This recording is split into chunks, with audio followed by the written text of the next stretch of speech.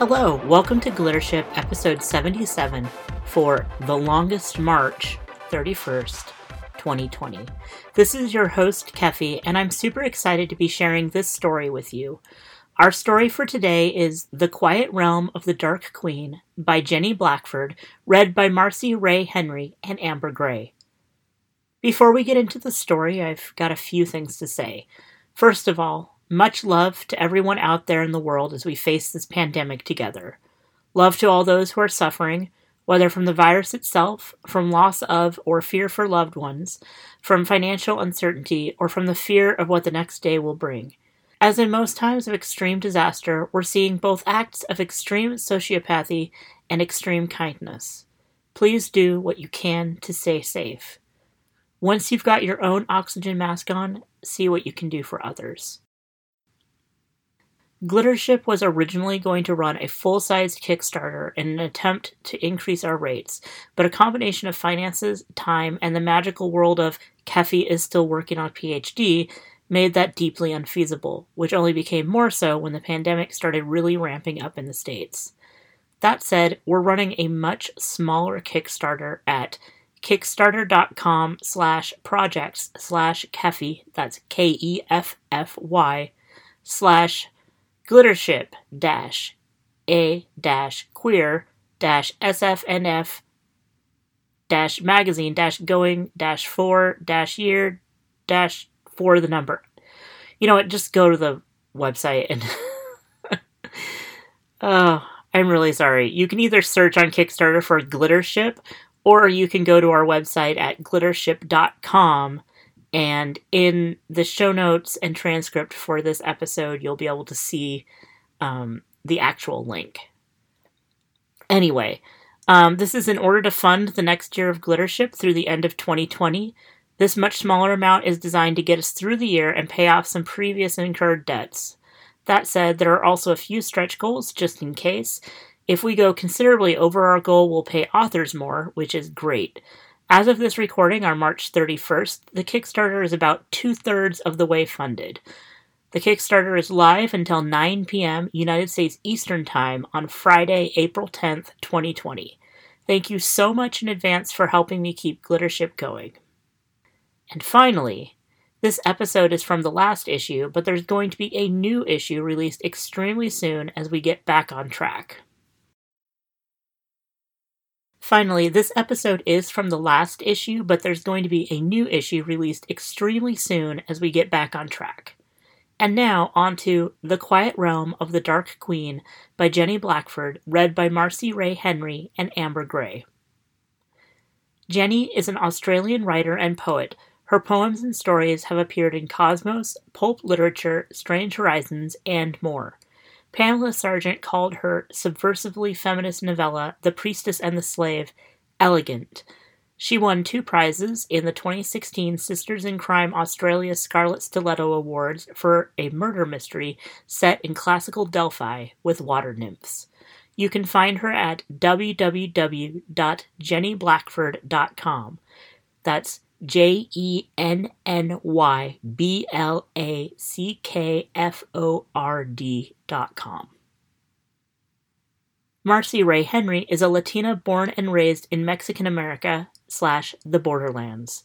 Her writing and visual art appears or is forthcoming in Flower Song Books, Selena Anthology, Thimble Literary Magazine, New Mexico Review, The Wild Word, Beautiful Losers, The Acentos Review, World Haiku Review, Chicago Literati, The Shafi Review, Shanghai Literary Review, Damaged Goods Press / TQ Review.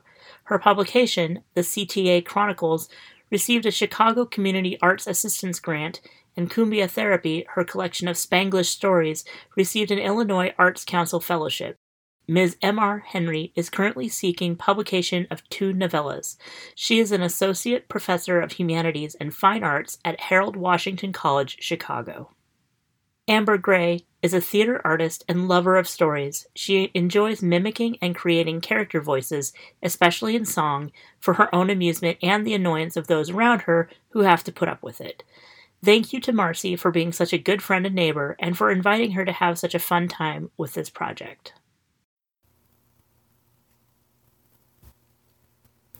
The Quiet Realm of the Dark Queen by Jenny Blackford. Dumuzi, my beautiful brother Dumuzi, lovelier than the first green shoots of barley rising from the dark mud of an irrigated field. Dumuzi was dead. Father had not spoken for 6 days. Not long ago he'd been a great king in the fullness of his manhood, but now he was hobbling around the halls of the palace like an old grasshopper waiting for death. His hair was gray, his face grayer still. Mother was quiet at last.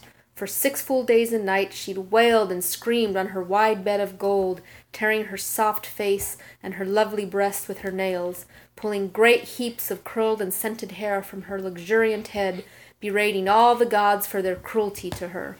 The people said that she was no mere mortal beauty, but a goddess walking on the earth with us, and she did not disagree. But even if this were true, it did not diminish her fury against the other gods. My life is nothing without him, she'd screamed again and again. Why did you not take me instead? Or my husband, or my worthless, thankless, useless daughter? I was the useless daughter, of course. I had failed to save my brother from the demons that hunted him to the underworld. My mother would never forgive me. Finally, Mother swallowed enough sweet wine laced with poppy juice and honey from the alabaster cup I held to her lips to bring merciful sleep. Death would perhaps have been more merciful for her. As I put down the cup and smoothed her hair, my mother woke herself just enough to hiss. Far better that you had been taken, daughter, than him, Debussy, the beloved of my heart. Why did you not give yourself to the demons instead? Why did you let them take him? Why? How could you let them take him? My Debussy! And truly I understood. My brother Demuzi had been more than beautiful when he walked this earth. My suitors, brought by my father's wealth and my mother's beauty, had been enthusiastic enough over the years, until each in his turn had seen my brother. Only a few men are immune to the charms of pretty boys, and will always prefer the soft roundness of a woman to a boy's firm flats and hollows. Even those men, those devoted lovers of women, wanted my brother more than they wanted me once they'd met him. But all left the palace disconsolate. Dumuzi had eyes for none but peerless Ishtar, daughter of the moon, queen of heaven and earth, goddess of love.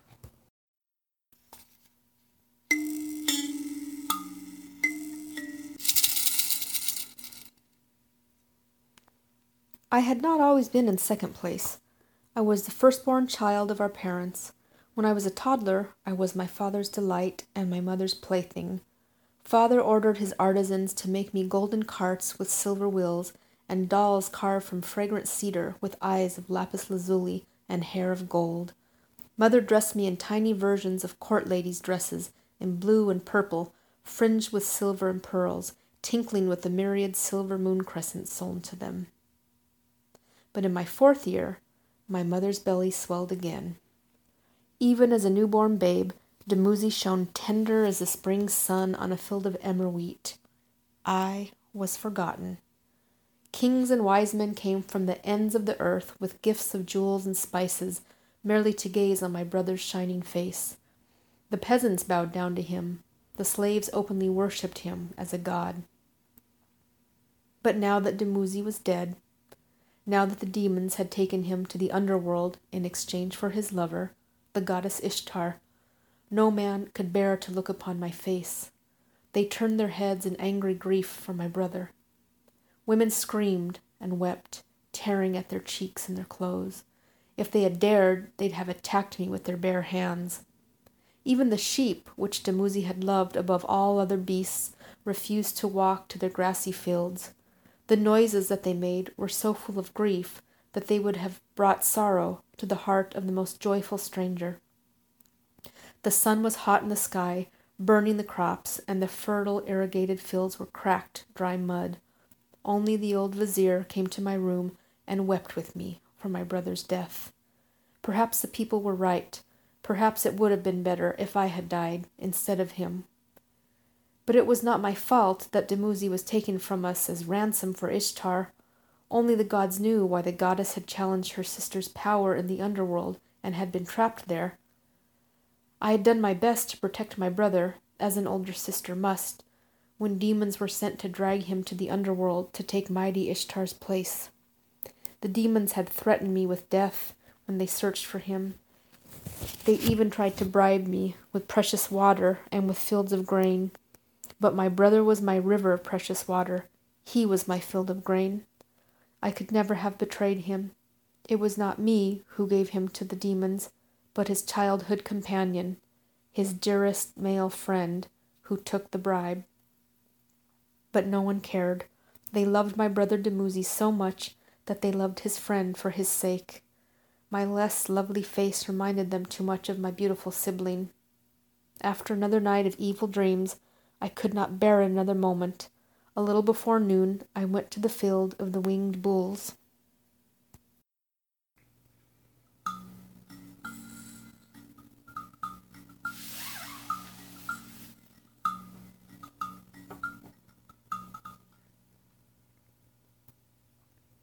The life-size sculptures of the human-headed bulls that guarded the entrance to the palace of basalt flanks made all who saw them catch their breath in fear and awe.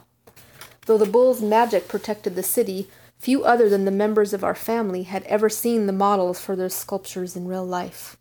The winged bulls and their mates in the flesh were more glorious in appearance and in power than words can tell, but they detested the eyes of human strangers. A plump, bejeweled dynasty of blonde slaves from the north tended to all their needs, combed their glossy blue-black hides, polished their golden hooves, fed them figs and dates, sweet grapes, and honey cakes that they craved. But I was the only living human, other than their slaves, whom they permitted to enter their compound. The human-headed bulls lazed with their herd in the shade under the date palms in the vast enclosure that they had requested 1,000 years ago when they'd taken up residence in the city. The huge twin males, rulers of the herd, lay perfectly still, not moving a feather or a shining hair, while the 3 queen females slowly fanned them with their wide golden wings.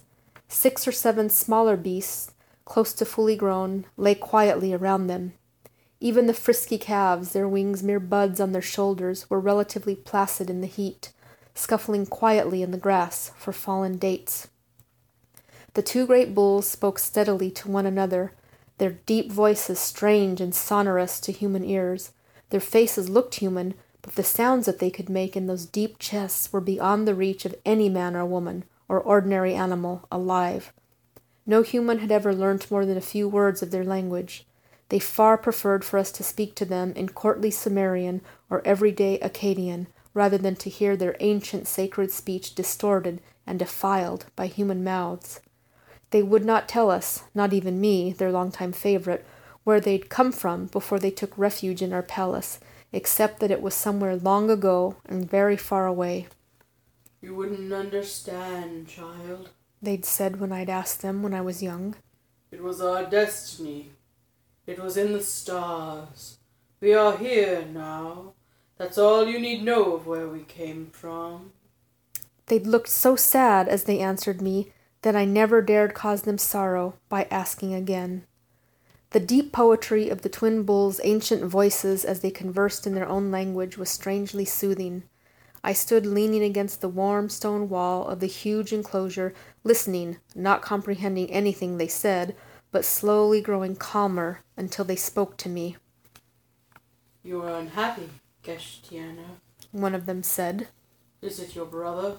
I nodded. "Of course," the other said. "How could things be otherwise when humans are involved, and the people blame you, though surely you are blameless?" I nodded again. I did not want to burst into tears in front of the bulls.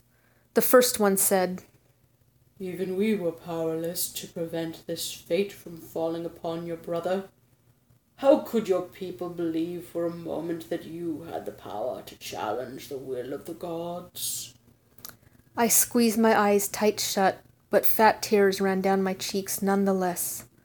The 3 dominant females spoke together for some time after that. I wiped my tears on the hem of my dress and watched their grave conversation. Their voices were like the sound of great bronze bells, sweet but dangerously strong. The males listened, silent like me, as the massive females spoke, each in her turn. At last the largest of the females flicked a golden wing-tip against my hand, gently as a kiss, and gave me their decision. You must go to the wise woman, child. Go to Siduri, the woman who brews her beer and keeps her tavern at the end of the earth, by the shores of the water of death. She will advise you what you must do. Mother had told me tales of Siduri, of course. Siduri's tavern, with its peerless beer vat made from pure gold, stood by the fabled garden of the gods, full of vines hung with gems, shrubs with jewels instead of flowers, fat gemstones in the place of fruit. Mother described it endlessly, greedily. Perhaps the people were right. Perhaps Mother was a goddess in truth and belonged there in the jeweled garden. Perhaps she would have been happier there, but the place held dangers as well as riches. A single drop from the deep abyss of the waters of death could kill in an instant.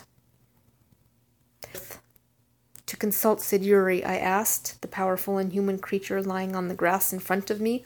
I am a woman virtually alone, ignored now in my parents' own palace, though I am born a princess here. Even with the strongest men from my father's army, I could not hope to travel through the well-armed kingdoms and the trackless waste between our city and Siduri's tavern. Even a hero would surely die in the attempt. The human-faced female who spoke now for the herd spread out her golden wings in a graceful gesture. You see my children and my sister's children all about you. The oldest of them was born some centuries ago now, and they are almost full-grown, though still young by our standards. We have taught them all we know: astronomy, astrology, cosmology, theology, geometry, mythology, and more. I just nodded. What could I say? She went on. We will send Kala with you on your quest, child. She is not more than 300 years old or thereabouts, but she is wise for her age, as you also are. One of the young winged cows lifted her head then and looked at me. Her eyes were the hard, pure blue of the best lapis lazuli, but fierce intelligence shone in them. But did her mouth tremble with suppressed fear? I tried to smile bravely at her. I was a princess. A princess might know fear, but she must never show it. The older female spoke again. You and Kala will do well together, we believe. She sighed. We hope so. This quest could be more dangerous than any we have attempted for many years. Fear touched me with its black wing then. But what could I do? My life in the palace, or anywhere in Father's kingdom, was insupportable. Each moment pricked me to the heart like a sharp bronze dagger. A quest to the ends of the earth, and perhaps beyond, with a wise, if young, winged beast, could hardly be more painful or more difficult. It was more than likely, I knew, that I would die. But Dumuzi was already dead. What was my life worth now? Thank you, I said, not knowing what else to say. Father's elderly vizier had coached me well in diplomatic language since my toddlerhood, training me to be a good queen when the time came. But this was not one of the endless number of situations that he had covered. Go now, child, the female said, and prepare yourself. This will be no ordinary journey. Pack a little food and water, yes, but other things too, and return soon. It would be best for you to leave before the sun is low in the sky. I made a formal gesture of thanks, as the vizier had taught me, and rushed back to my room. To my relief, I reached the room before I burst into flooding tears.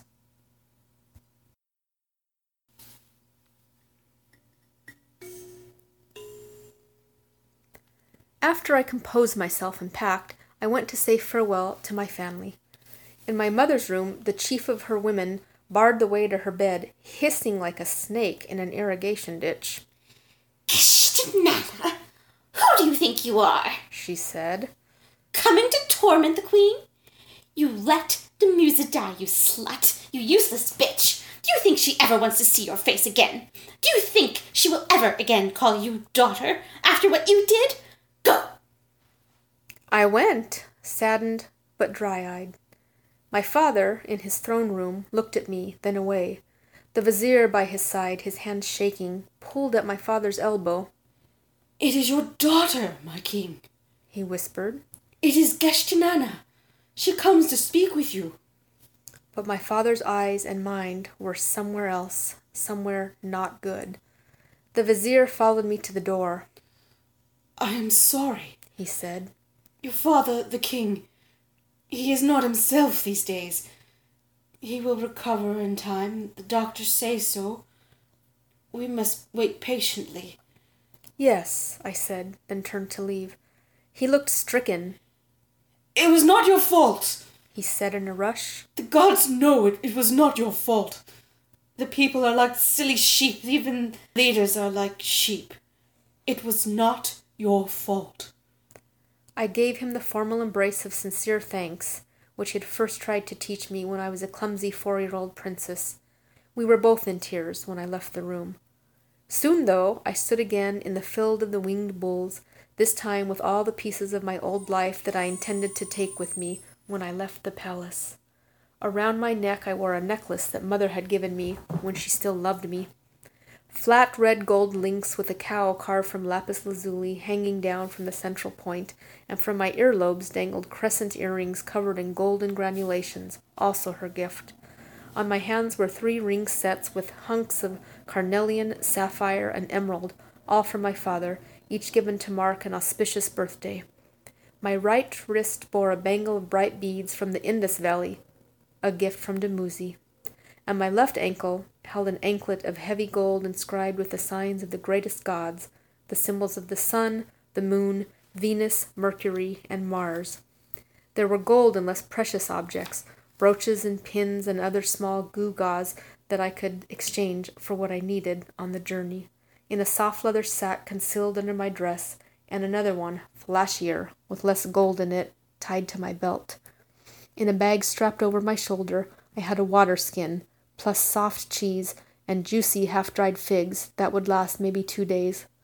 The journey would take months, or never end. I would get more food and drink when I needed it, or not at all. Kala is at one end of the compound, alone. I walked over to her. "You must settle yourself behind my wings," she said, flicking her tail nervously. "I will carry you where the elders say you must go." Her blue eyes glanced at the herd at the other end of the compound, then looked back down into my face. I was going to ride on her back? "Oh," I said, looking at that glossy expanse of hide, higher and wider than my father's royal throne, almost as wide as my bed.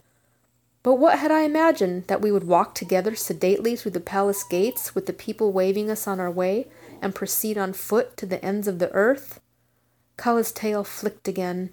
I could feel her anxiety overlaid on my own. This would be her first time away from her herd, and it would be no easier for her than for me.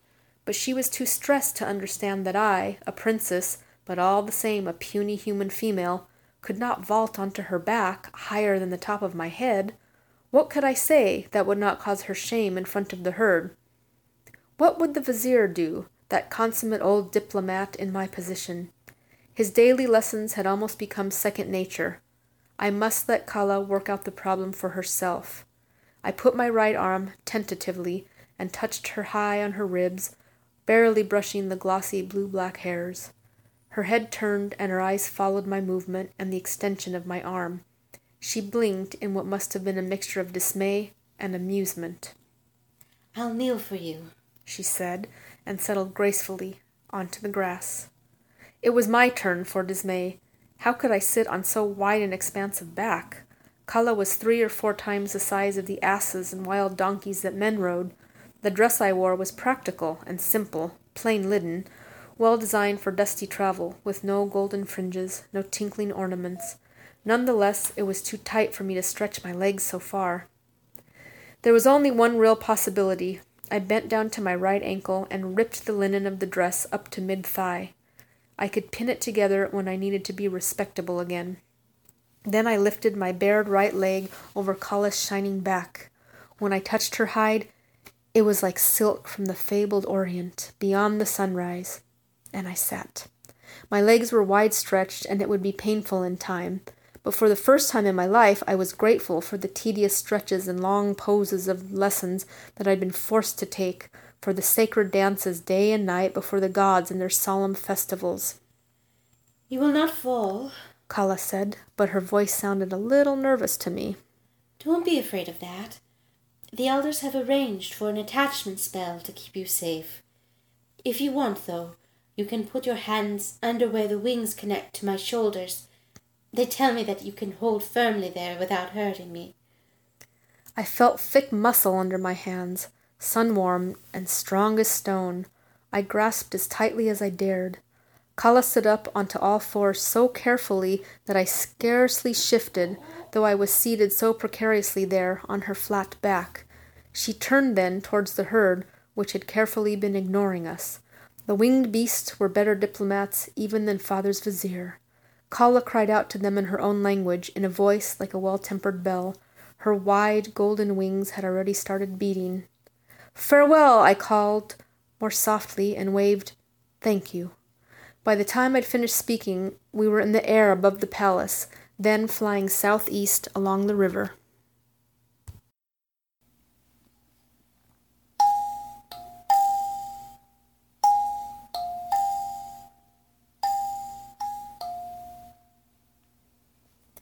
It was as if my gilded silver bed, with its ducked-down stuffed mattress, had taken wings and started to fly through the sky.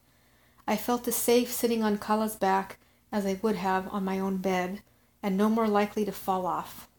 Kala's passage through the air was stately, but even if she hadn't told me, it would have been clear that a magical force was operating to keep me safely positioned on her shiny, smooth skin. Luckily so. A tumble would have seen me dead, smashed and drowned in the great river, which was our kingdom's life.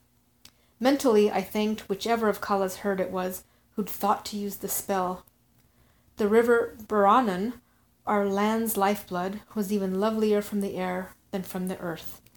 I gazed down on its turns and bends, the reedy marshes full of water-birds, the farmlands irrigated with its water, and the great stone temples of the gods. Sometimes when we were high, or it was close, I even caught sight of our river's eastern twin, the Idigna. The vizier had taught me the names of the cities there, and their various strengths and weaknesses, in case Father chose one of their foreign kings as my husband. I'd never thought to see it from the air. No one down below took the least notice of us. "I'm flying high enough that even the sharpest-sighted won't be able to see anything distinctly," Kala said. "They won't understand how big I am. They'll think me an eagle, or something of the sort.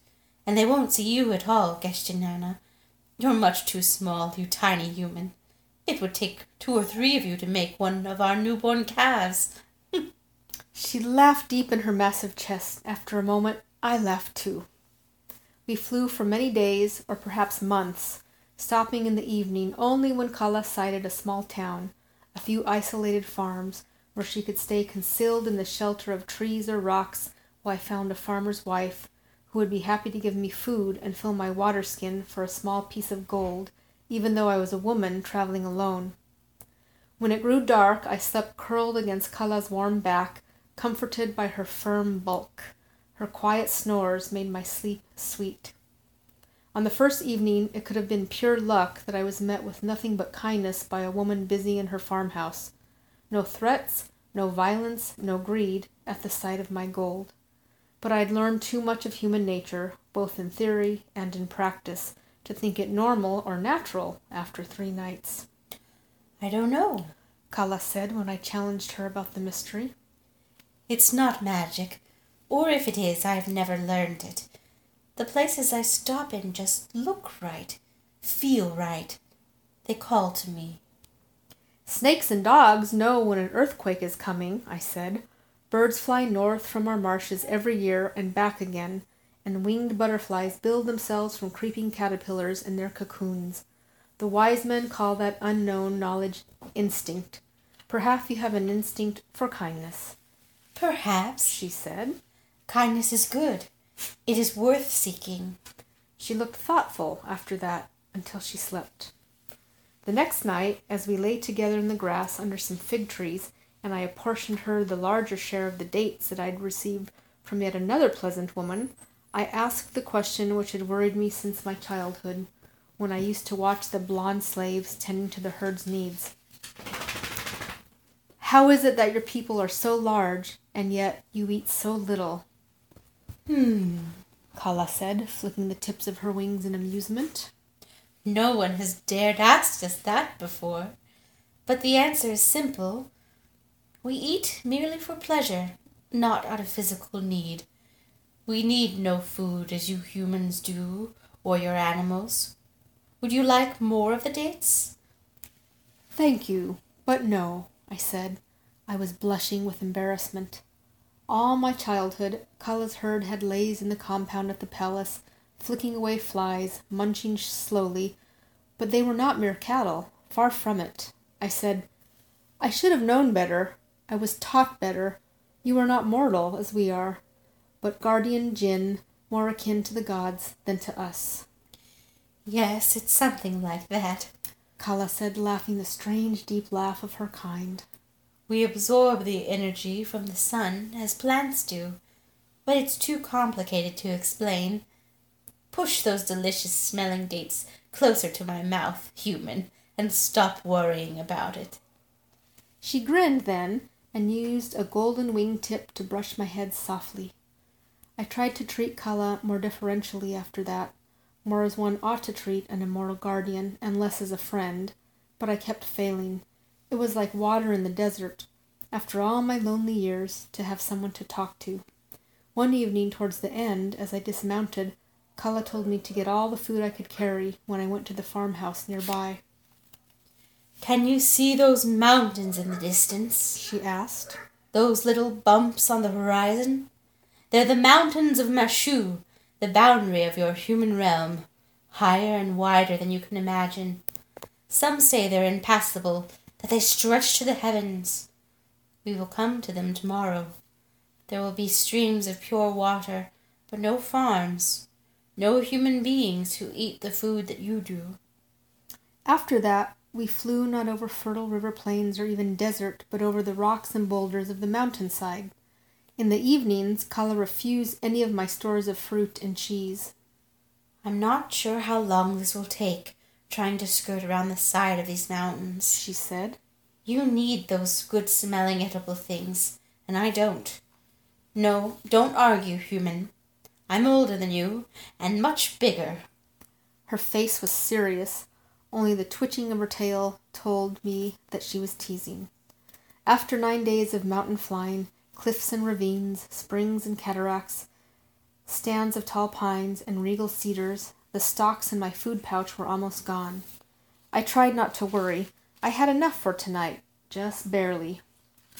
Look, Kala said around noon. The glitter below us. It is the garden of the gods, I'm sure it is. She sounded relieved. Surely my guide and protector had not doubted that she could find it. I looked down and gasped. I had grown up in a palace surrounded by the riches of men and gods. I used to eat from silver plates and drink from a golden cup set with gemstones.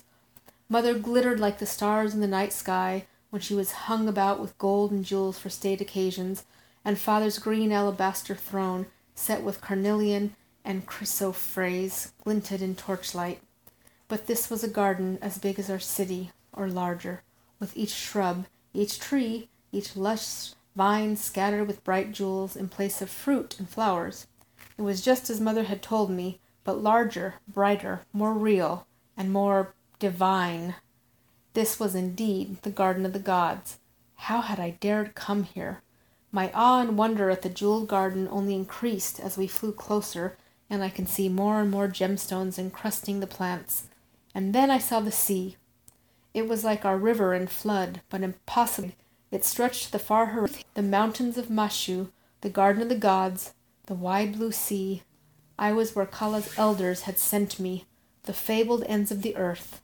I must find Siduri and ask her advice.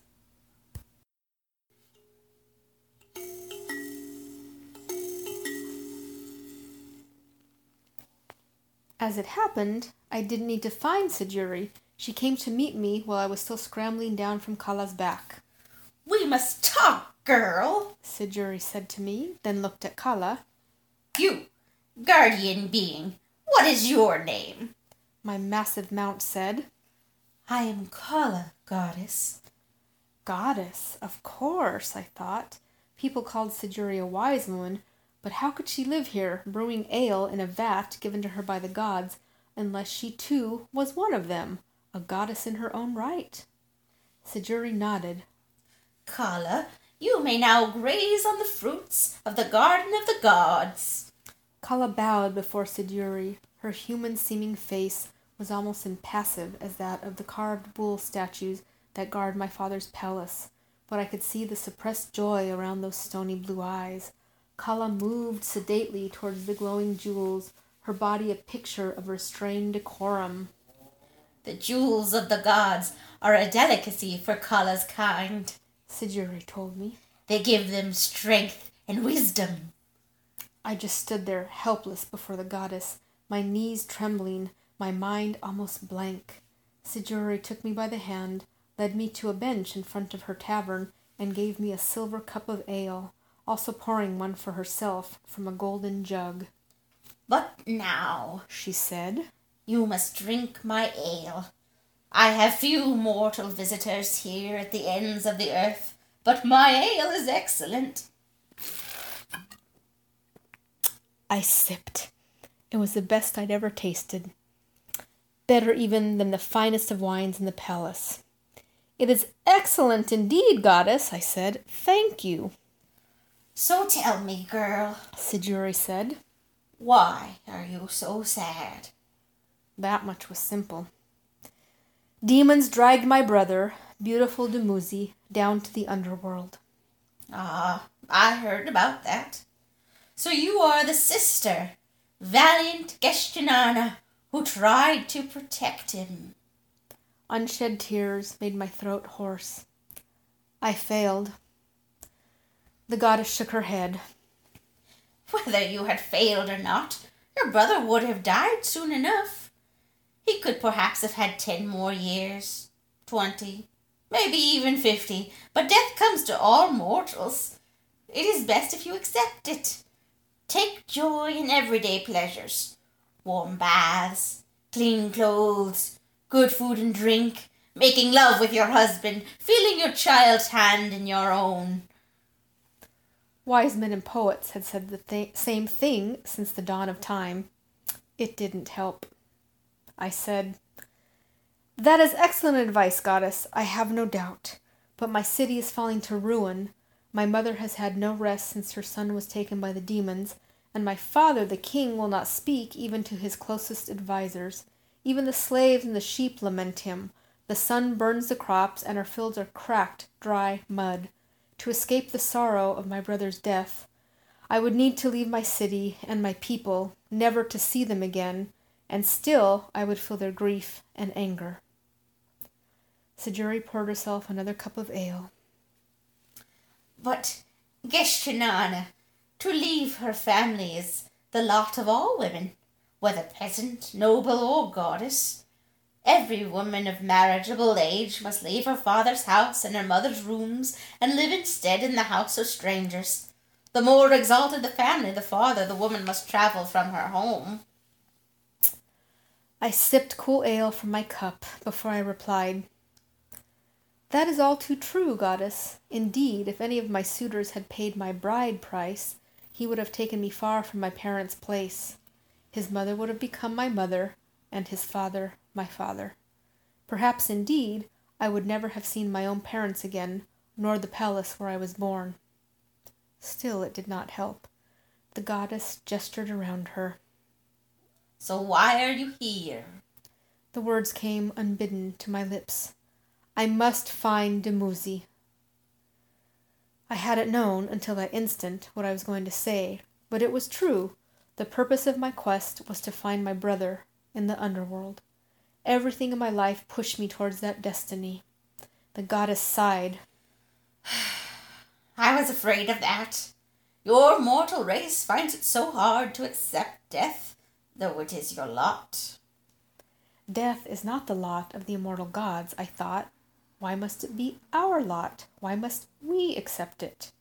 But I did not speak. Sijuri drained her cup. I looked down and found that mine too was empty. The goddess said, If that is what you want, you must go to the Dark Queen, Ereshkigal.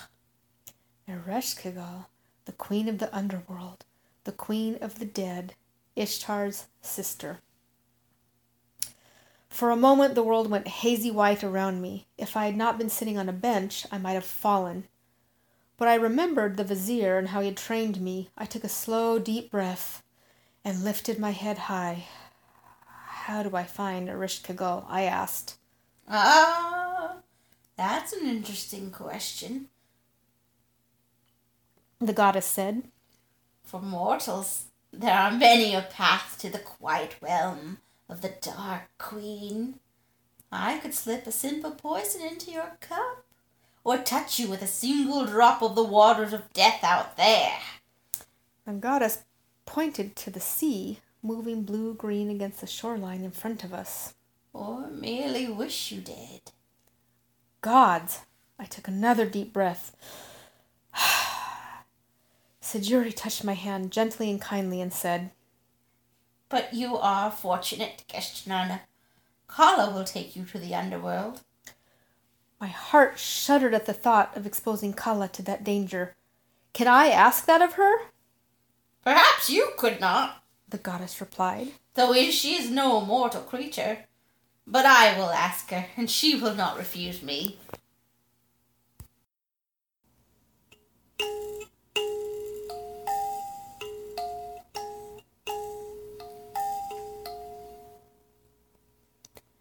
Soon I sat again on Kala's broad back, my heart hammering, my fear-cold hands gripping the muscles below her wings.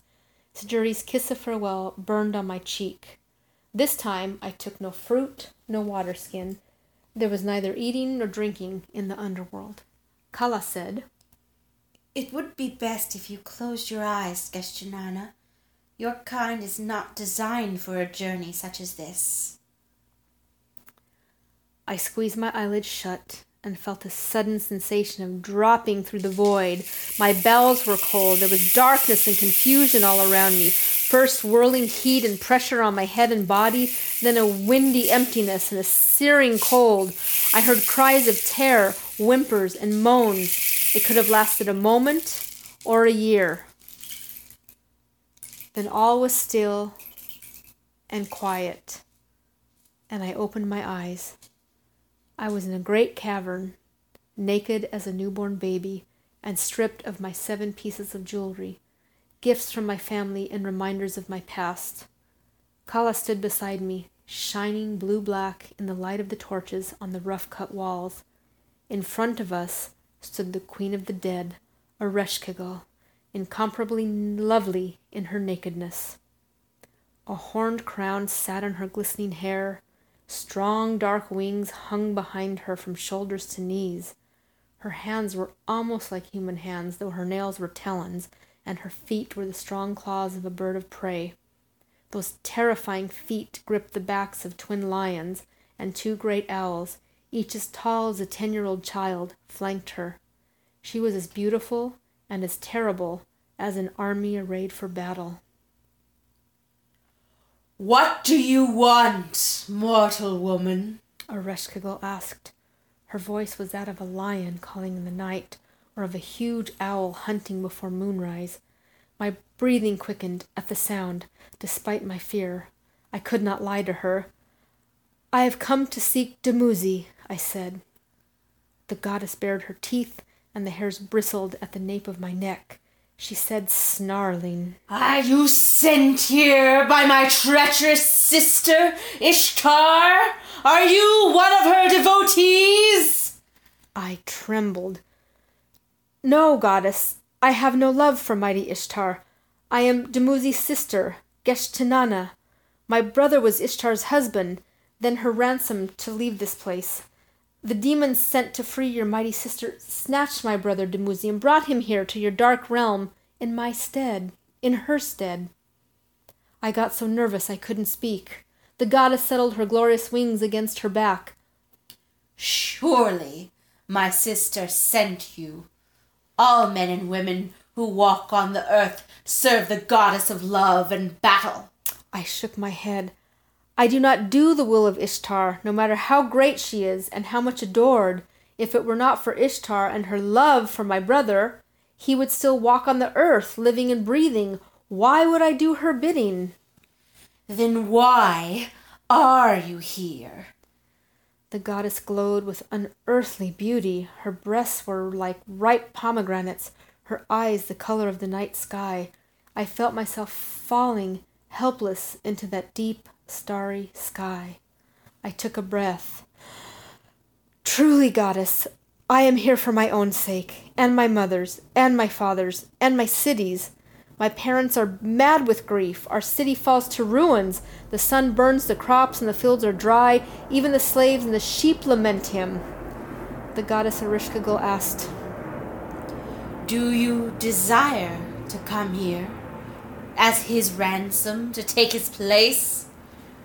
Do you wish to live here in my kingdom? I gasped and knew that this was what I'd sought without understanding. To live forever in Ereshkigal's dark realm, in her fearful presence. I bowed my head, ashamed. My brother Dumuzi's beauty made him a god, or equal to one. He was beloved of a goddess. He was enough to ransom Ishtar, great goddess of the earth and sky, from your power. I am a mortal woman. Am I enough to free my brother and take his place? Ereshkigal frowned. On her face, even a frown was glorious. Perhaps not, my mortal Gashtanana, she said.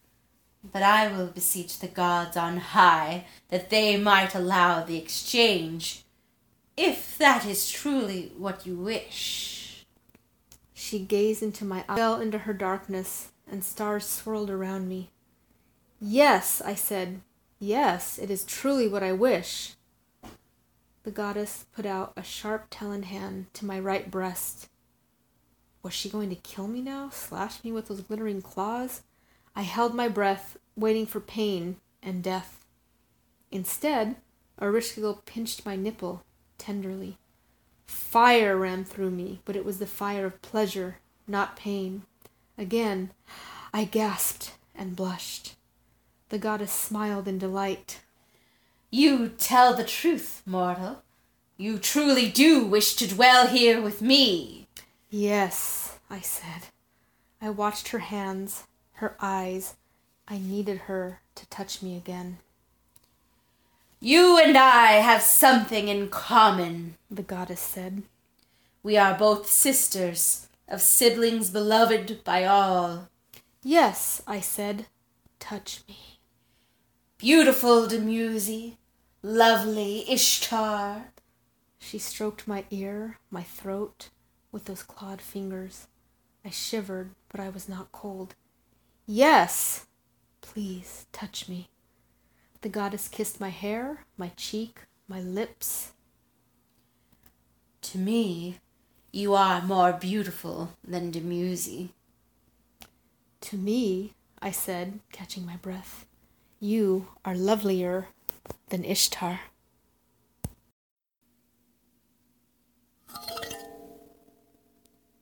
The gods on high decreed that I, a mortal woman, would not suffice to ransom Dumuzi entirely, but that I could take his place in the underworld for half of every year. For that time my brother would walk the earth. It was enough. Our city rejoiced, the sheep jumped in the fields, the irrigated soil abounded with crops, and mother and father were filled to overflowing with happiness. I was pleased for their sake, but I could no longer live there with them after all that had happened. For half of each cycle of the sun, now I dwell in Ereshkigal's dark realm, sharing her fierce pleasures. No woman knows greater bliss. But when Dumuzi returns underground, and the sun is hot in the sky, I am compelled to return to the world of the living. I travel the earth then, with Kala, best of companions. If you look carefully enough at the hawks and eagles that fly high in the sky, one day you might be startled to see her golden wings flashing in the sun. Look for me, riding on her back. You can support Glittership by pledging to our Kickstarter at kickstarter.com/project/Keffy/Glittership, a queer SF&F magazine going for year 4. It's really long, so you probably just want to go to glittership.com and click on the link in this episode show notes. You can also check out our Patreon at patreon.com/Keffy. That's Keffy. Subscribing to our feed, leaving reviews on Apple Podcasts, or buying your own copy of the autumn 2018 issue at glittership.com/buy. Thanks for listening, and we'll be back soon with a whole new issue and a Glittership original, The Ashes of Vivian Firestrike by Kristen Koopman.